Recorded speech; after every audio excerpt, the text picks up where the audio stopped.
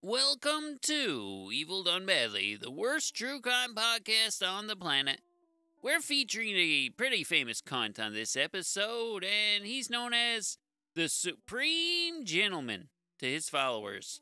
He's revered by the group of limp dicks known as incels, and his influence is, to this day, still felt amongst horny little boys who can't get laid.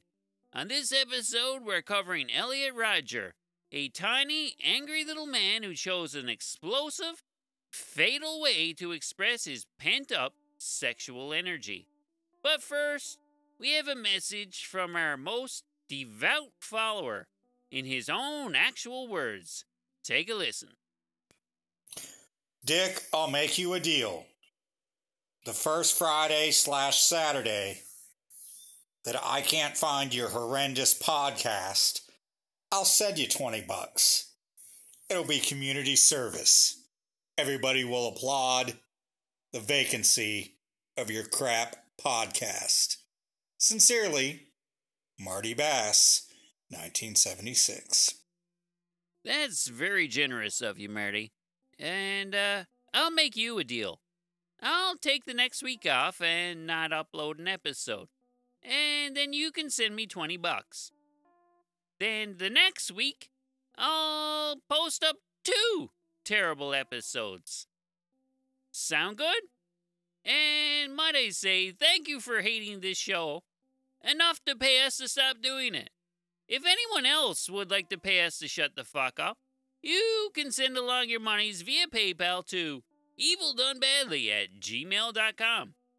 And if you haven't already, join up to the Wide World of Paranormal Investigations group on Facebook. It's got all sorts of neat stuff going on over there, and plenty of friendly folks ready to welcome you to the party. Now, back to the show. Elliot Rodger was born on July 24th, 1991, in London, England. His family moved to Los Angeles at age 5 because his father worked in the film industry. His parents divorced when he was 7, and he began seeing a therapist when he was 8. He was never formally diagnosed with a mental disorder, but the common consensus places him somewhere on the autism spectrum. Due to his awkward nature, he was bullied to such an extent that he, quote, cried by himself at school every day. He had to switch schools multiple times in order to try and lead a normal life. So he did what many people do when they have trouble making and keeping friends. He retreated into the internet. In his case, he became obsessed with World of Warcraft, and he also started a YouTube blog where he would post videos talking about his loneliness and rejection. He was prescribed an antipsychotic medication, but after Googling it, he decided it wasn't the right fit for him, and he stopped taking it. As someone who's sort of on the spectrum myself, I can relate to most of these problems. I'm on 2 medications for it now, and I have to say, I would totally recommend it. If he didn't like the medication he was given, he could have tried something else. He would have eventually found something that helped him cope with his social ineptitude. I wish I had been medicated for it way earlier. Would have helped me feel like a bit more of a human being while I was growing up, instead of the alien freak that I felt like. I didn't have anywhere near the problems that he had, but I still feel way better now that I'm being treated for it. I was also way cuter than he was, so that helped my case a lot. I mean, he's not a bad-looking fella or anything, but I was fucking adorable, and I had one hell of a mullet. So Elliot had trouble making friends, and was totally hopeless at talking to women. His main goal in life was to lose his virginity. He would constantly complain that he was 22 and hadn't had sex yet. He would also complain about everyone who was sexually active. He couldn't wrap his head around why no women wanted to sleep with him. he was involuntarily celibate, or an incel for short. Are there no hookers in Los Angeles? I think there might be. Am I mistaken in thinking that maybe? If it bothered him that much, he could just go out and pay for it? I mean, he had plenty of money, and he drove a BMW, so that couldn't have been the problem. In my unprofessional opinion, my guess is that there are indeed prostitutes in Los Angeles. My other unprofessional opinion is that he was too arrogant and self-centered to resort to paying someone to fuck him. In his mind, all the ladies should want to get in his pants. I'm basing that on my own arrogance and self-centeredness. I'm not quite as arrogant and self-centered now that I'm old and wrinkly, but I still consider myself fucking irresistible. I'm also a little delusional, but I stand by that. So this guy has plenty of money, a BMW, and is not completely fuck ugly. And he still can't get a girlfriend, or a regular friend for that matter. Lots of ugly broke people are out there getting laid, so that just leaves his personality. His personality must just be that fucking off-putting that no one wants to get near him. He desperately needs help. And unfortunately, he never gets it. In 2011, Elliot begins to take his frustrations out in public. He claims to have thrown coffee at a couple that looked like they were enjoying themselves, and to have thrown another coffee at two girls who wouldn't smile back at him.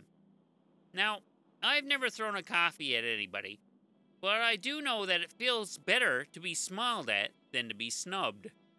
I like being smiled at. I mean, I have a problem with eye contact, so I can't tell if people are smiling at me or not half the time. But when it does happen, I enjoy it.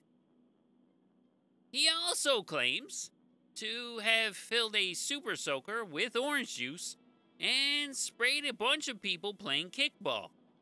That's a lot of trouble just to make a few people sticky, but he was one motivated little cunt. In February of 2012, Elliot dropped out of college because he couldn't take being around, quote, all those beautiful girls I could never have, end quote. So what do you do when all those beautiful girls want nothing to do with you? Well, you start playing the lottery. Elliot started playing the lottery on the off chance it would make him wealthy and suddenly way more desirable. He decided that he would like to be like a Mark Zuckerberg type, but he figured the chances of becoming wealthy by being, smart and motivated were just as pitiful as they were playing the lottery. So the lottery it is. He reads the book, The Secret, and he starts to use the power of the law of attraction to help him win the lottery. He spent a month or so meditating and visualizing himself winning the Powerball jackpot. When, surprise, that didn't work, he knew he had crossed a threshold that would ensure he had to act out his vengeance. It was after this heartbreaking loss that he began to arm himself.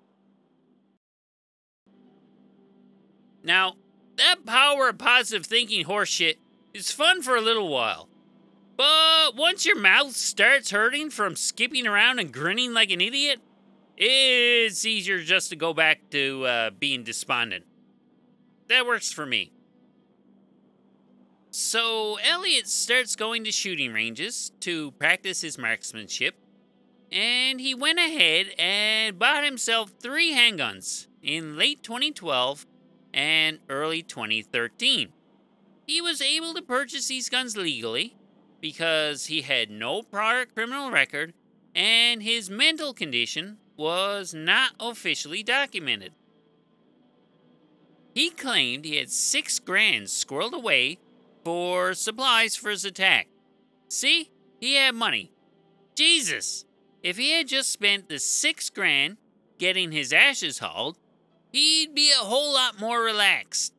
Maybe if the US government started giving out monthly hooker subsidies to people in need, they could cut down on those depressing mass shooting statistics. Could be worth looking into. In July of 2013, he would have a very serious incident that he would cite as a trigger for the killing spree he would go on about a year later. He was attending a party, and things didn't turn out very well for him there. It's surprising he was actually even at a party. I consider that, a good sign for somebody as awkward as he is. But I have no idea how he ended up there, but that's not important. What's important is that he somehow made an ass of himself and got made fun of. In response, he tried to push some girls off of a 10-foot ledge. This did not go over well, and some dudes came to the rescue and pushed Elliot off the ledge. Now, he does go over well and seriously injures his ankle. So he limps away and he leaves. He realizes that he left his Gucci sunglasses back at the party and goes back to retrieve them. The crowd is even less receptive upon his return and continues to mock him and beats the snot out of him again. Rodger then sulks back to his house, and a neighbor claims he was crying and muttering to himself about killing the guys at the party and himself. His parents became increasingly concerned in January of 2014 because of his erratic behavior and unsettling YouTube content. The authorities went to check up on him, but found him stable enough that it didn't warrant slapping a straitjacket on him and locking him up. Rodger was coherent enough to convince them that it was just a misunderstanding between him and his parents. This interaction with the police would come under intense scrutiny after the forthcoming massacre. Sorry for the spoiler, but there's a massacre coming. The responding officers never looked into Rodger's gun ownership, and they never watched any of Rodger's disturbing videos.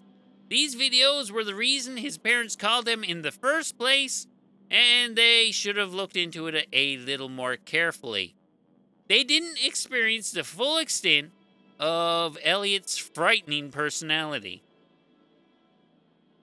On May 22nd, 2014, Elliot would post his last video on YouTube called Elliot Rodger's Retribution, in which he outlined his plan for his massacre that would be coming the next day. He tells of how he has to rot in loneliness, rejection, and having to watch other men get all the sex and love from pretty girls. He goes on to say that he's never even been kissed and that he's spent over 2 years in college and never even came close to getting laid. He figured he should have scored in college because of all the drunk, horny girls around. He talked about how unfair it was that girls weren't attracted to him and that he would punish them. He ends off the video by saying, quote, "I don't know what you don't see in me. I'm the perfect guy, and yet you throw yourselves at these obnoxious men instead of me, the supreme gentleman," end quote. This guy sounds dangerous, and he would go ahead and make good on his threat. Now, he really should have been on some serious pills long before now. During the whole time that he's been steeping himself in anger, he's been spending a lot of time alone in his room writing. His parents were aware of this, and they were intensely curious as to what he was writing about. His father would beg him to let him read it, but Elliot would tell him that he would get to read it soon enough. On May 23rd, he would forward his 107,000-word manifesto entitled My Twisted World the story of Elliot Rodger to his family, some childhood friends, his therapist, and a few other select people. This is a long document, and it covers a lot of disturbing ground. Elliot goes full racist and says how terrible it is that non-white men keep hooking up with white girls. He said, quote, "It made him want to quit life when full Asians or blacks got involved with white girls." Oddly enough, Rodger himself is half Asian and says that any minority man who wants to get with a white girl should just go ahead and jump off a bridge. Okay. He goes on to say that, quote, "I am beautiful and descended from British aristocracy. You are ugly and descended from slaves," end quote, when he's referring to black men. After thinking about it, I'm not sure there's medication or hookers strong enough to fix this guy. He would go on to describe his ideal world where all the women will be placed into concentration camps. He would reside in a tall tower and gleefully watch them starve to death. He figured these women had been, quote, "starving him of sex," end quote, for years. So that would be an appropriate punishment for all the women who denied him sex. As part of his war on women, he, quote, "will attack the very girls who represent everything I hate in the female gender. The hottest sorority of the University of California, Santa Barbara," end quote. He also mentions that he would like for his half-brother and stepmother to die, but he wasn't able to do the mental gymnastics required to want to kill his father. And on the evening of March 23rd, Rodger would pass the point of no return and set off a chain of misogynistic terror events that would collectively be known as the 2014 Isla Vista killings. Rodger started his rampage by stabbing his roommates to death one by one as they returned to the apartment. He also lured a third man to the apartment and stabbed him to death as well before heading out to the college. I was surprised to find out that he had roommates. I think they found Rodger as unhinged as everyone else did, though. A friend of theirs said afterwards that the two roommates were planning on moving to a different apartment for the next semester. This was on account of how uneasy Elliot made them feel. Waihan Wang was the third unfortunate soul to have his life taken by this hard-up little bastard that night. Rodger then drove 5 blocks to the Alpha Phi sorority house and started knocking impatiently at the door. Smartly, everyone inside ignored his pounding and never let him in. Rodger backed away from the door and came across a group of 3 girls. He started firing, and Veronica Weiss and Catherine Cooper were killed while onlookers from the sorority house gaped at the bizarre scene unfolding in front of them. A third girl was shot multiple times but survived the attack. 911 was called at 9:27 p.m. that night. Rodger then sped off to a deli a couple of blocks away and exited the car. He would fatally shoot Christopher Martinez, hop back in the car, and drive to the beach, firing at 2 pedestrians along the way. He took a couple of shots at a sheriff that was on foot, and the sheriff fired back as Rodger drove away. He then started using his BMW as a weapon, and he swerved to hit a bicyclist on the side of the road. He kept driving around, shooting bystanders from the moving car, and at 9:33, he got into a firefight with 4 police officers, and he took a shot to the hip. He sped up and then nailed another bicyclist, but this time the bicyclist flew onto his windshield and shattered it. With the limited visibility, he crashed into some parked cars and came to a stop. By the time police could apprehend him, Rodger had already been killed by shooting himself in the head. At the end of the rampage, 7 were dead, including Rodger, and 14 more were wounded, either by gunfire or by vehicle. This was an avoidable tragedy, all because this little cunt couldn't figure out how to talk to women like a human being. What's even worse is that this cunt is held up as some sort of hero in online incel subcultures. He's frequently regarded as a saint, and the term going ER refers to violence committed by the incel community. He has inspired multiple fuckheads to pick up the incel torch and carry out their own mass killings. One notable incident occurred in Toronto, Ontario, Canada, in the spring of 2018. This one involved a 25-year-old incel named Alex Manassian. Manassian rented a van and decided to start running down pedestrians on Yonge Street. He killed 11 and injured 15 more before getting out and attempting to commit suicide by cop. He was apprehended alive and sentenced to life in prison.